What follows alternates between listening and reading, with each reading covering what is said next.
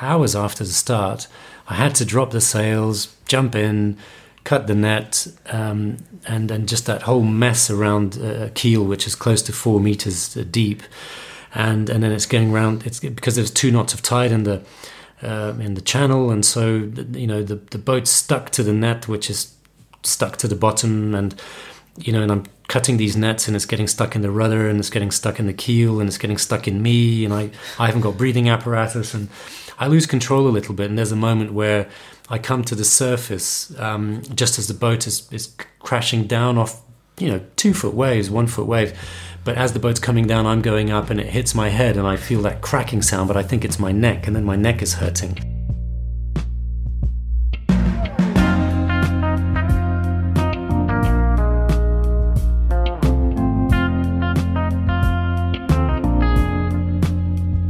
Welcome to the Your Skipper podcast, bringing you stories from captains and industry professionals working with super yachts, charter boats, and private yachts around the world.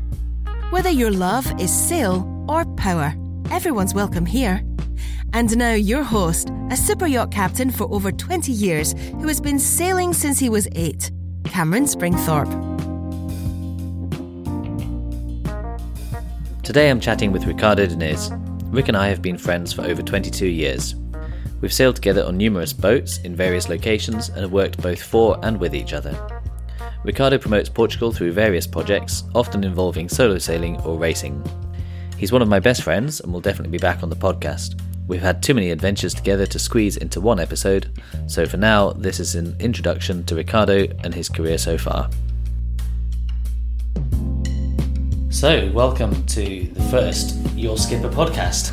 I'm sat here with my good friend Ricardo, and we're just going to have a chat about his sailing life. And we go back a while. When was it we met? 90? Certainly do. May 1996. 96. Oh, look at that. Great memory. May 96. So yeah, first of all, how did you start sailing? It wasn't really about the sailing. It was about the ocean. Growing up in Portugal, you're always very close to the sea, and it's part of our culture to go to the beach in the summer. Mm-hmm. And I wanted to go to the beach all year round. I wanted to interact more with the ocean, and I started riding waves on my belly, called body surfing, and then later body boarding, and then I was a lifeguard. And I just wanted to do as much as possible connected with the sea. But it was really in Greenwich in London, of all places, where when I was there with my father, he was a journalist at the BBC, he took me to see the Cutty Sark at the Maritime Museum. And I was totally unimpressed with it because it was just a big thing. I didn't really see it as a boat. It was not very interesting for an 8-year-old. And my dad was giving me a bit of history, like, this ship was once Portuguese. And I was like, okay. I was just hungry and wanted to go and have lunch. But then I saw a little boat next to it. And I said, what's this little boat? And my dad said, this is a very special boat. It's called Gypsy Moth. And it was sailed by a gentleman called Sir Francis Chichester around the world, and I even interviewed Chichester on one of his trips, and I was like, tell me more. And then I couldn't believe that we were able to go on board the boat, and everything just seemed like a Wendy house. It was all tiny and perfect, and all the spaces were used up, and there were little cupboards and little drawers, and I thought, wow, this is like a little like a toy. I didn't want to leave the boat, and I was fascinated with the fact that somebody could live on the ocean, because I always had to say goodbye in the evening and come back the next morning to the beach. And here I realized for the first time in my life that it was possible to live on the ocean if you had a boat, and I never thought about that. And so I told my dad right there and then that one day I would do the same. I would become a solo sailor and probably sail around the world alone. And my dad obviously Do you think he believed you at the time? Well, he obviously did, because he said, of course you will, son. You'll do it twice, maybe 3 times, and let's go for lunch because you really are hungry. You're saying silly things. And that really annoyed me, because he said I was very serious about my goal, my new goal. How old were you at that time? 8. Okay. And my dad didn't take me seriously, and I realized that I had to protect my dream and only re-announce it when I could have the credibility to do so, because at 8 years old, all I knew how to do was swim, and I knew I loved the ocean, but I didn't know anything else. And so I didn't mention this ever again until I was much, much older. But I started reading everything I could find about sailing and other sailors, and I was delighted to find that there was more crazy people, not just Chichester, which therefore made them not be as crazy as I thought they were. So I just read everything I could find about other adventurers and sailors and solo sailors. And so we both started at age 8 getting involved in the sea. Yeah, but you were really involved in the sea. Yeah, dinghy sailing. Yeah. Yeah. Well, the first time I sailed a dinghy was an Optimist, age 19, and obviously I promptly sank it in Lagos That was Marina. in Lagos? Yes. I remember it well. Yes, thank you. Yeah, I think you sailed it under, didn't you? I did sail it under, yes, bow. of course I did. Yeah. I'm 1.92 meters, so I didn't know how to sail anything other than bigger boats. So. That was funny. Well, I was privileged to be there on that momentous occasion. And so how did you get, actually, when was the first time you went sailing for real? Obviously, the dreaming about it then back in London. And then... Yes. Well, years later, I became involved with sailing in Lisbon. And my mother then remarried a gentleman who was an airline pilot and who decided to buy a sailing boat, a little sailing boat. And so a lot of our time in the river in Lisbon and holidays in the Algarve were on board his little boat. It was a Kelt, and I think it was about 7.5 meters. And it wasn't a very good experience because nobody really knew what they were doing, and there was a lot of stress on board, and that didn't really help. But it was my first sailing experiences, and then obviously you meet other people and you start sailing with other people, and I never really stopped. So when did you first sail offshore? It was probably along the west coast of Portugal, doing a delivery probably from Lisbon to the Algarve. And I say probably because once I realized that this was possible, that people ask you to help them take their boats from A to B, I started being friends with all these people and always making myself available. So I'd spend a lot of the summers and the holidays taking boats to the Algarve for the owners to enjoy the holidays, but also to the north of Portugal when they had races that began in the north that then did the whole of the coast. Somebody had to deliver the boat to the start line, and I would try and put myself on those crews to do those deliveries.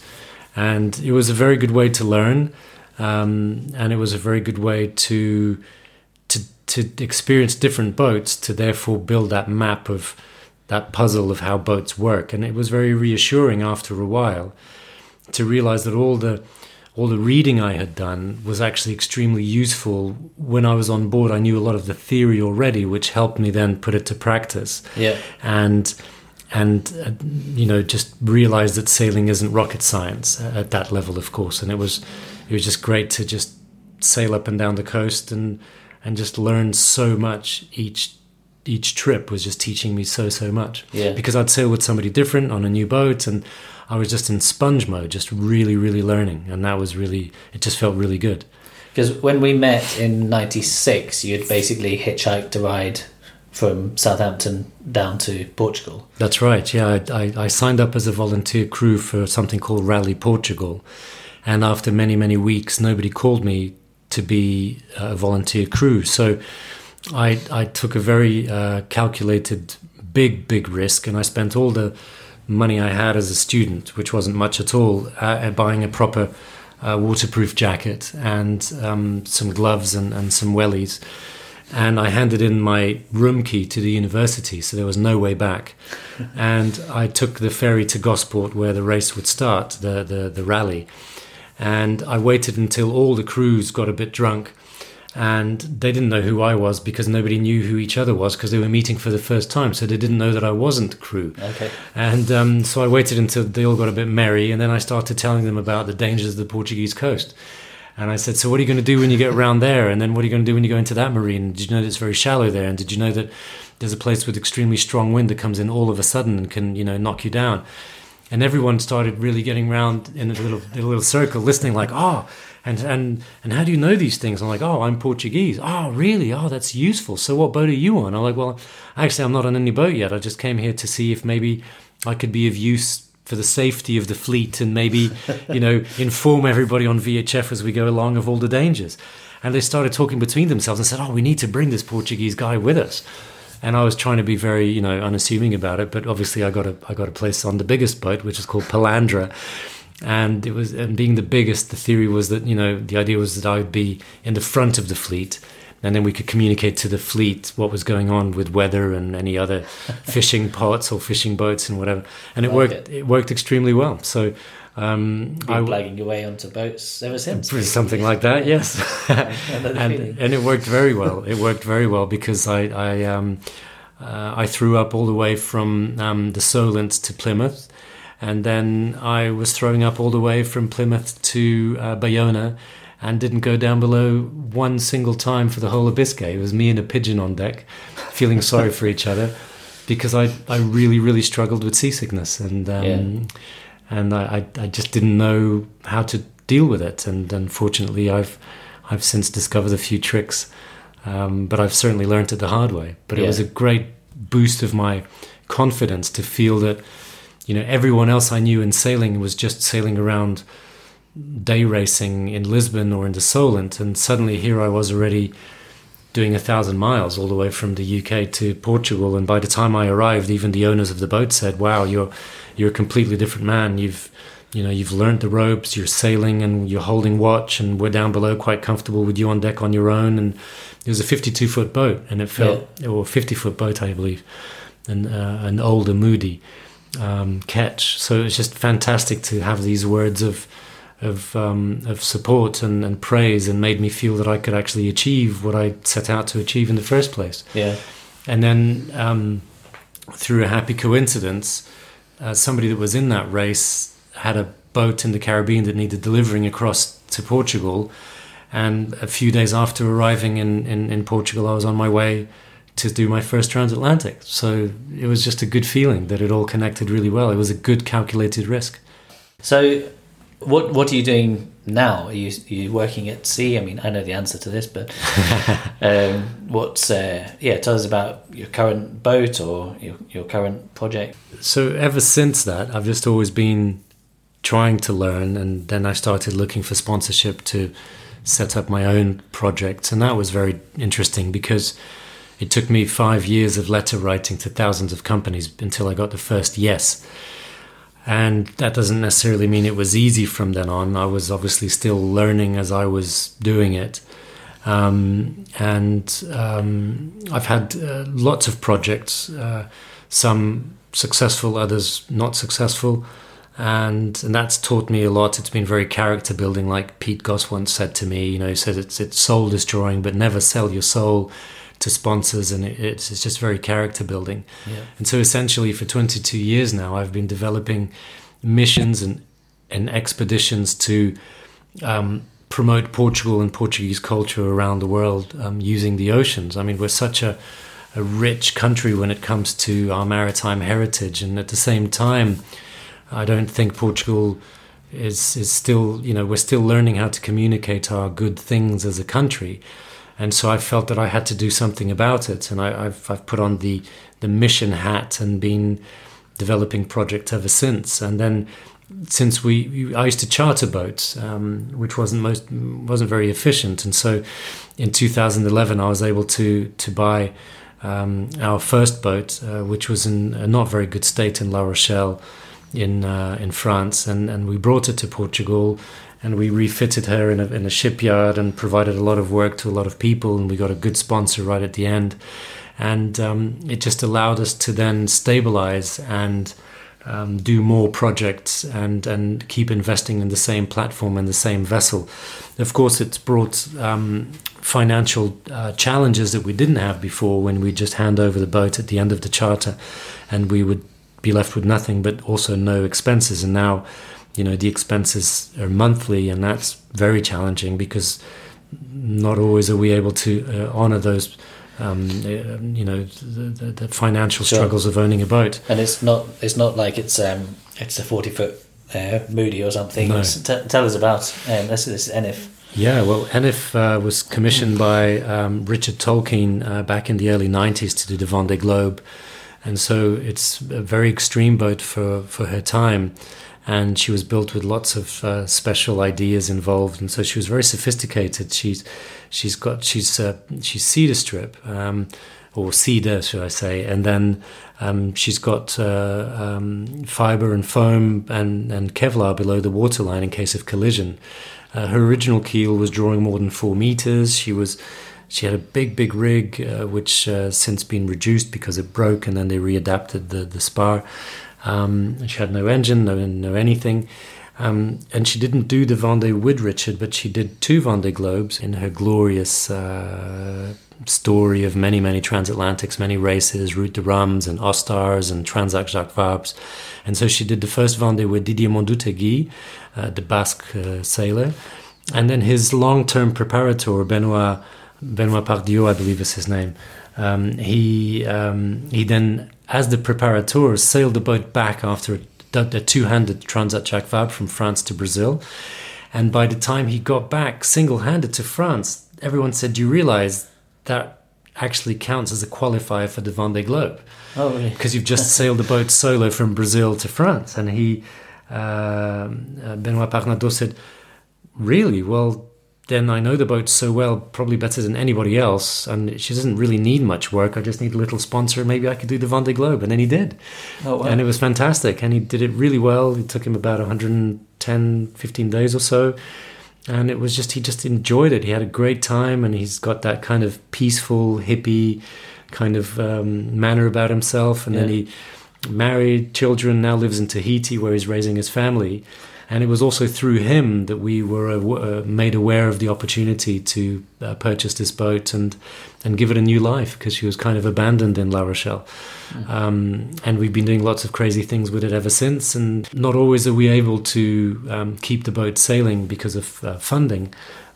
So now she's in Portimao in the south of Portugal, in the shipyard there, awaiting new projects and new funding. So yeah, we're very fond of the boat, and she's helped so many people work-wise, and she's certainly allowed me to learn so much more now that it's just that boat and we keep investing in it. And I don't think in her life she's ever been as good as she is now.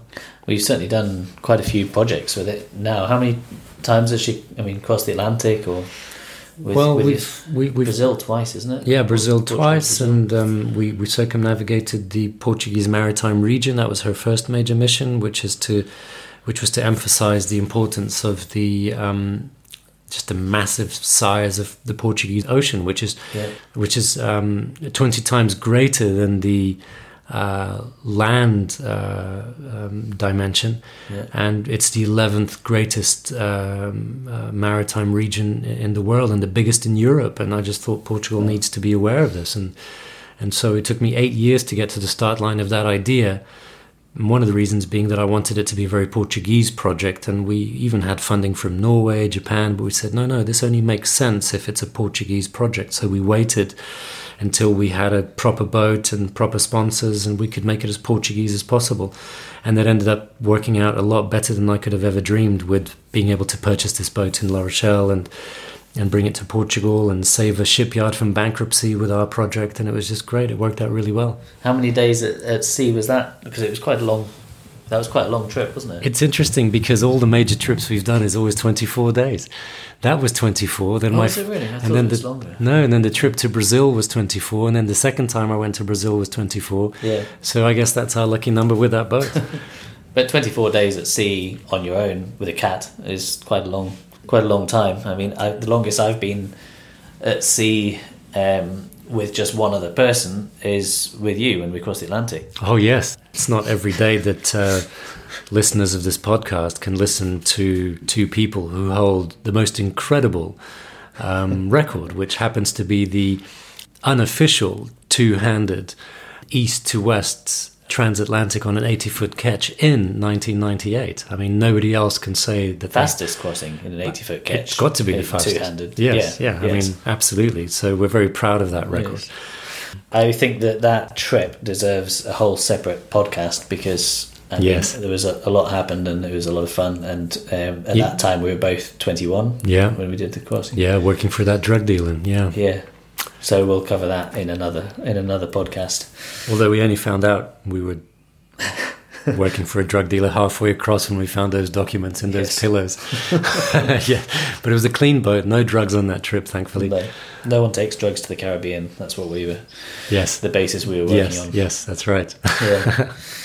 Okay, so I wanted to ask about your worst time at sea, and obviously your best time as well, but your most memorable. So let's start with the worst. What do you think was the worst situation you've been in, or the closest call that you've had? There's certainly been a few, and one thing I can say for sure is that some of my most amazing moments, my most beautiful moments of connection with nature, the universe, have been at sea. Some of them. But without a doubt, the worst moments of my life have been at sea. Without a doubt. Yeah. Without a doubt. It does that, being at sea, doesn't it? Oh. It just gives you highs and lows, extreme highs and extreme lows. I mean, for years it was that secret problem of mine of just being so prone to seasickness and not understanding how I would ever get through it. And that was huge. And then, you know, I smashed into a container in 2001, and that was just, you know, very disappointing. More than the fright of the accident, it was just feeling like I was letting so many people down, sponsors and press and the people who'd built the boat in Pembrokeshire College in Wales in partnership with a Portuguese university, and you know, all of that just broke my heart. But I have to say that perhaps the first Biscays, I was just so scared. It was something I'd never seen, that scale of energy and ocean motion. You know, it wasn't just the size of the waves, it was like how they were building over each other, and it just felt very scary. Most recently in the Ostar, the solo transatlantic race from Plymouth to the United States, I had a very disappointing incident as well, where we were stuck in fishing nets. Just hours after the start, I had to drop the sails, jump in, cut the net, and then just that whole mess around a keel which is close to 4 meters deep, and then it's going around. It's because there's 2 knots of tide in the channel, and so you know the boat's stuck to the net, which is stuck to the bottom, and you know, and I'm cutting these nets, and it's getting stuck in the rudder, and it's getting stuck in the keel, and it's getting stuck in me, and I haven't got breathing apparatus, and I lose control a little bit. And there's a moment where I come to the surface just as the boat is crashing down off, you know, 2-foot waves, 1-foot wave. But as the boat's coming down, I'm going up, and it hits my head, and I feel that cracking sound, but I think it's my neck, and then my neck is hurting. And I come on deck, and I finally manage to release it after, you know, maybe 5-6 times diving. And I vomit a lot, and I think it's anxiety, but obviously it's symptoms of concussion. And I continue sailing, and I'm feeling okay and relieved with the adrenaline. And I think as the adrenaline then disappears over the hours, it sinks in that I'm not feeling well at all, and everything I taste is tasting of blood. Everything I eat is tasting of blood, and I realize I've got a problem. And that was pretty scary, because a big storm was coming. To date, I think it's the biggest storm on record at this time of year in the North Atlantic, which was just crazy unfortunate for the whole fleet. And I guess bad things happen for a good reason. I was advised to abandon ship and be rescued by ships and helicopters, and I had to kind of negotiate with the race team and with the Coast Guard and Falmouth Coast Guard to say, look, I'll call you every hour, every 3 hours, every 6 hours, just to tell you I'm okay. And as I diverted away from the heart of this storm that was arriving, I then sailed for 7 days in this state to Porto in Portugal, and I realized that it probably saved my life, because I'm not sure, looking at the damage of the other boats, and boats were sinking and people being rescued, I think that you know, we probably wouldn't have made it. We may have lost the boat as well, and in the state that I was in, I probably wouldn't have made it through. So I was kind of grateful for the way things worked out, but again, it was just disappointing not to make it to the other side. But that was probably, when I think about it, the riskiest situation, one of the riskiest situations I've ever been in, with being underwater, you know, wrapped in nets, and it just felt very, very scary. And I knew from my surfing experience, from my free diving experience, that this can go wrong so quickly, so easily, if I'm not fully aware of what this fishing net is doing around me, you know. Sure. So that was just a bit horrible. Yeah, because I mean, we were sat on the. I was part of the shore team there, and we were sat ashore, aware of what you were doing and what you were trying to achieve and everything. And I mean, at the time, you were close to land. You were only, was it 5 miles off or even? I mean, it was close between a lighthouse and the mainland. Yes. So not far out, and yet also completely alone, because by the time, if anything had happened, by the time we got there, it would have been far too late. And we were I mean, the difference, you know, you're that close to land, and we could almost see what was happening. If it hadn't been a foggy day, we'd have probably seen what was happening. And yet, as alone there as when you'd have been in the middle of the Atlantic. So it's interesting, you know, to see it that way. Yeah, we were certainly, you know, we were very concerned, and yet there was kind of not much we could do at that stage. But that's when you have to just trust that, your experience and your judgment is what's going to kick in and keep you safe. I'm very safe out there. I mean, I'll never be a competitive sailor. I just enjoy the classic races and I follow them, but I'm never going to push hard. I'm never going to risk anything, because that's not how I was taught in everything I've done in sailing. Was so much of what I did in the early stages was get this boat from A to B and you'll be paid as a delivery crew or later delivery skipper. And so I'm all about safety, and that's never going to make me win a yacht race. And that's fine, and that's fine. Yeah. Yes, it's like when I learned to sail in dinghies, and for a while my mum used to come down and watch as I used to go sailing off in this little 8-foot dinghy, and she'd be my safety cover, sat on the shore without a boat and without anything, and I'd disappear between the islands and then be back like an hour or two later. And after doing that a few times, they realised that they actually needed to just trust me to get myself out of the pickle, and so I had to demonstrate I could right the boat from capsized, and then that was it, off you go. We had two very different upbringings, and yet we've certainly got many things in common in the way we see life and work and commitment and professionalism, and it's very interesting that. So you've also, apart from your sailing experience, which has been a big part of your life, you've also worked on a few powerboats. What was your first powerboat? I believe it was an Explorer custom boat called Lord's Warrior.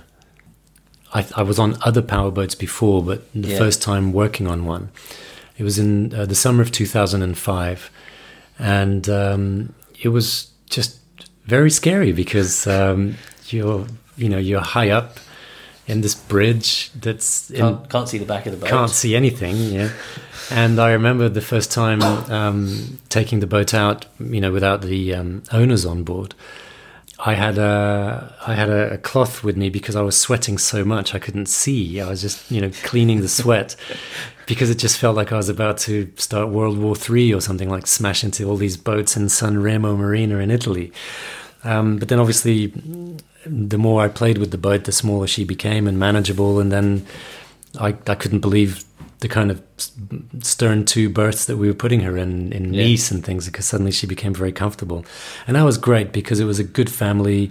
It was a good sized boat. I think she was 78 foot or something like that, 74 foot. And she was very kind, and the way she was handling the sea, she wouldn't go very fast. And it was just a great opportunity to explore the Mediterranean, which I wasn't very familiar with, and I'm fascinated not only with the technology aspects and the navigation and safety, but I really enjoy serving others. I really enjoyed making special moments every day for that family, and that happened then for many other summers. And when they sold the boat on to the new owner, I was happy that they recommended me to deliver to the new owner from Italy to Barcelona, but also to teach the new owner how to use his boat, and ended up staying with him for 5 months, including a big refit in Italy. So I really enjoyed the human relations there, and the teamwork, and making the boat better and improving it where possible. And then I really enjoyed the refit because we had a big wish list that the previous family chose not to do, which was fine. Didn't really compromise safety, but we were able to then do all these things in the shipyard, and that was a great feeling because she always felt like my girl, you know. And I'm always sometimes I go on AIS on marine traffic to see where she is, and you know, she was just a boat that helped me learn a lot about systems and diesel engines and generators, and as things fail, you learn a lot more than by textbooks. So that was really, really good, and it inspired me to do other things. I ended up actually creating a company called Papillon, which was about refits and bringing boats to Portugal to help the shipyards with more work, which then brought one of our clients then needed a captain. I ended up taking care of that boat for a while, which was I think a 34-meter Mayura. More of a speedboat. More of a speedboat, yeah, but obviously needs the same level of commitment and hard work. And how many you need, like 4 crew or something?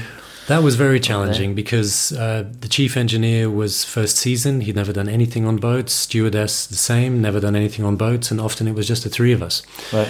And it took a lot of planning and drawings and sitting down with the team before every single maneuver in harbour, because they'd never done it before. They didn't understand the loads, they didn't understand winches. That's a big responsibility. It was, and we went into a marina in Portugal which was way too small for us, and then on the VHF they said, but because it's you, Ricardo, it's okay, you can come in. So that put a lot of pressure on me.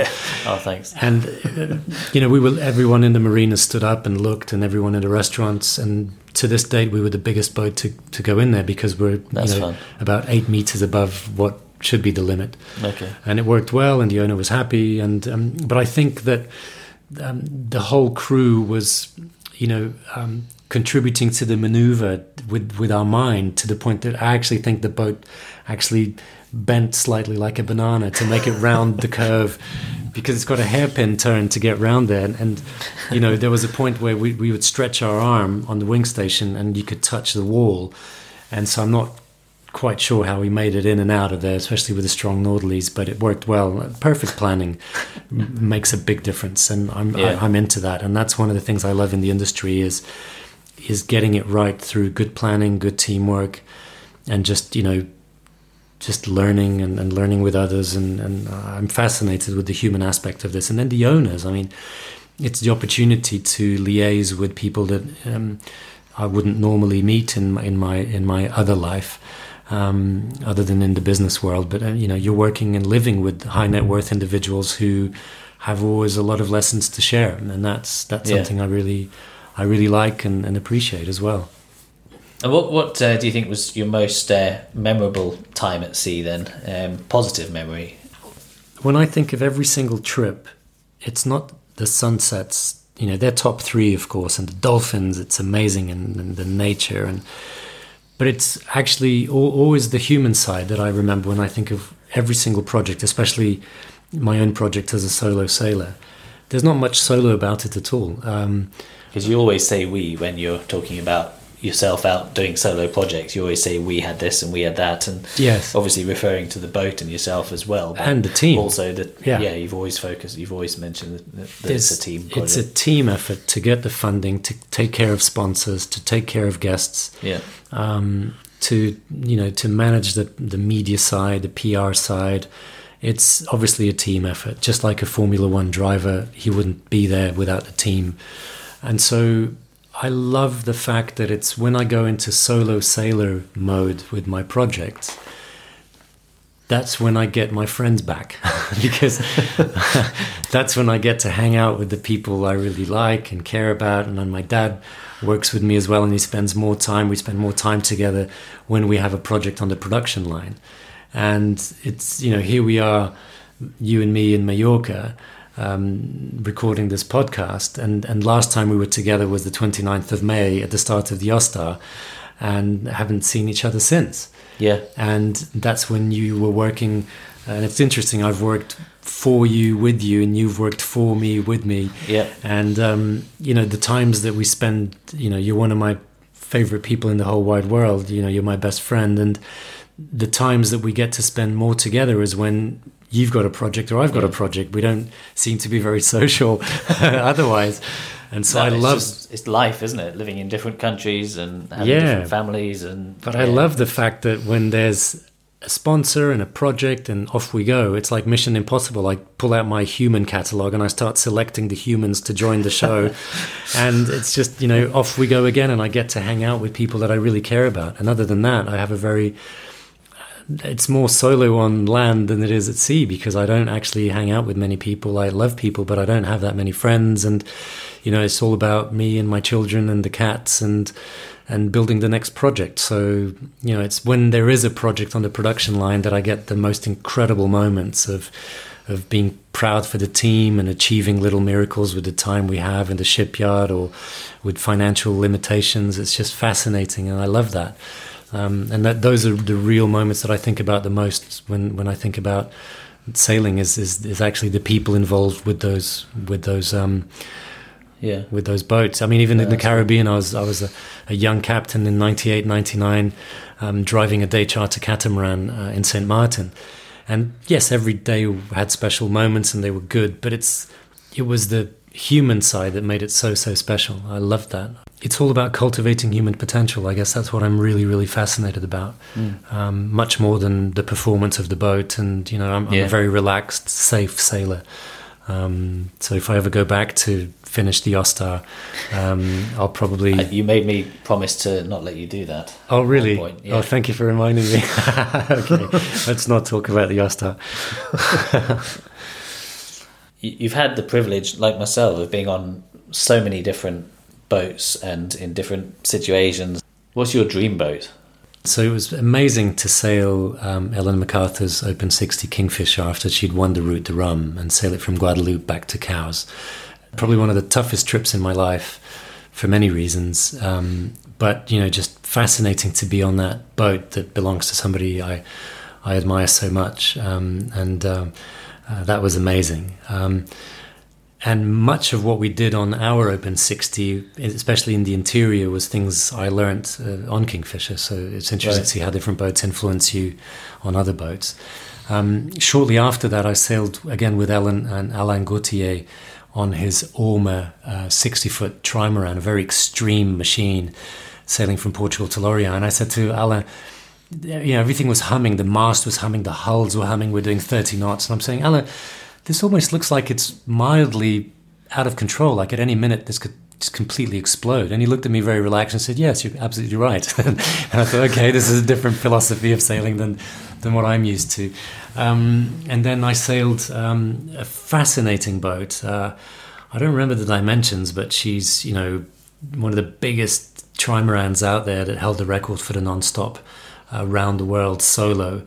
And sailed that with a Chinese gentleman called Guo Chuan, who unfortunately a year later was lost at sea on a Pacific record. But it was an honor to sail with him from Lisbon again to Lorient on this boat, which I think is 100 foot, big red trimaran, and just enjoying plus 30 speeds again, which is just absolutely amazing. Insane, yeah. I love multi-hulls, especially the way they're usually quite flat. Yeah. And from that experience running Golden Eagle in St. Martin when I was about 22 or something like that, I said, one day I will have a catamaran. It's my ideal scenario boat. And here we are with an Open 60 with a 4-meter keel.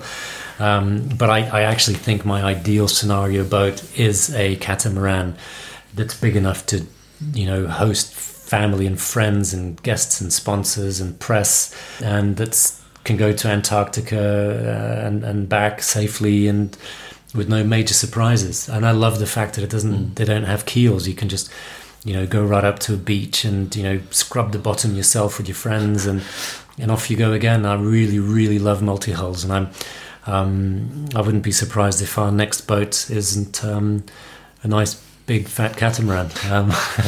I always say when people ask that question, like what boat would you have, it just depends on what it's going to be for, doesn't it? Because obviously if you're going around the world with a bunch of people, it's one thing. If you're going to be living on it with your wife, it's another thing. And if you're going to be working on it as an employee, then again it's another thing. So yeah, absolutely. Yeah, but I just really like catamarans. So all these different boats, one thing that you would always take with you? Ginger biscuits, Marmite. Get that seasickness. Yeah, not for the seasickness, because I just really enjoy it now. And okay. And it's just, I've got all the tricks for seasickness now, and I was. You'd better share your tricks for seasickness. That could be another podcast. Well, bullet points. Just keep eating. Make sure you know what you're doing, or if you don't have much experience, then make sure somebody tells you what you're meant to do, so you have a plan, so it keeps your mind busy. Keep anxiety low, and if somebody's shouting at you, don't take it personally, and just tell them that you're not experienced. And you know, don't let stress engage the motion sickness, which is, I think, one of the big reasons. But above all, keep eating, and even if you're throwing it up, just keep eating. And there's a moment where you will be able to keep it down. Stay on deck a bit if you need to, but participate. And if you need to go down and do something, do it. If you need to go down below to sleep, go down below. Don't sleep on deck like I did for the whole of the Biscay. And it's soul destroying. And you just do not go into that downward spiral of, I'll eat later, I'll drink later, let me just sleep a little bit longer. It's so much harder to recover from that. So just keep eating. And I was so happy to solo across the Atlantic from Portugal to Brazil in 2014 and not throw up one single time, and actually have to remember and just say to myself, wait a minute, you weren't able to do this a few years ago. No. So I think it gets better with age as well, as we get a bit more deaf. I think that helps as well. Yeah. Well, I know that we could talk all afternoon because we've had so many experiences together, and I definitely want to cover those in other podcasts, and also the things that are coming up in the future. I know there's exciting things around the corner, so I look forward to having you back on. But for now, thank you for being my first recorded guest on the new Your Skipper podcast, and I look forward to speaking with you again, my friend. Thank you, Cameron. Well, as you know, my father was a journalist for 53 years and mostly a radio journalist.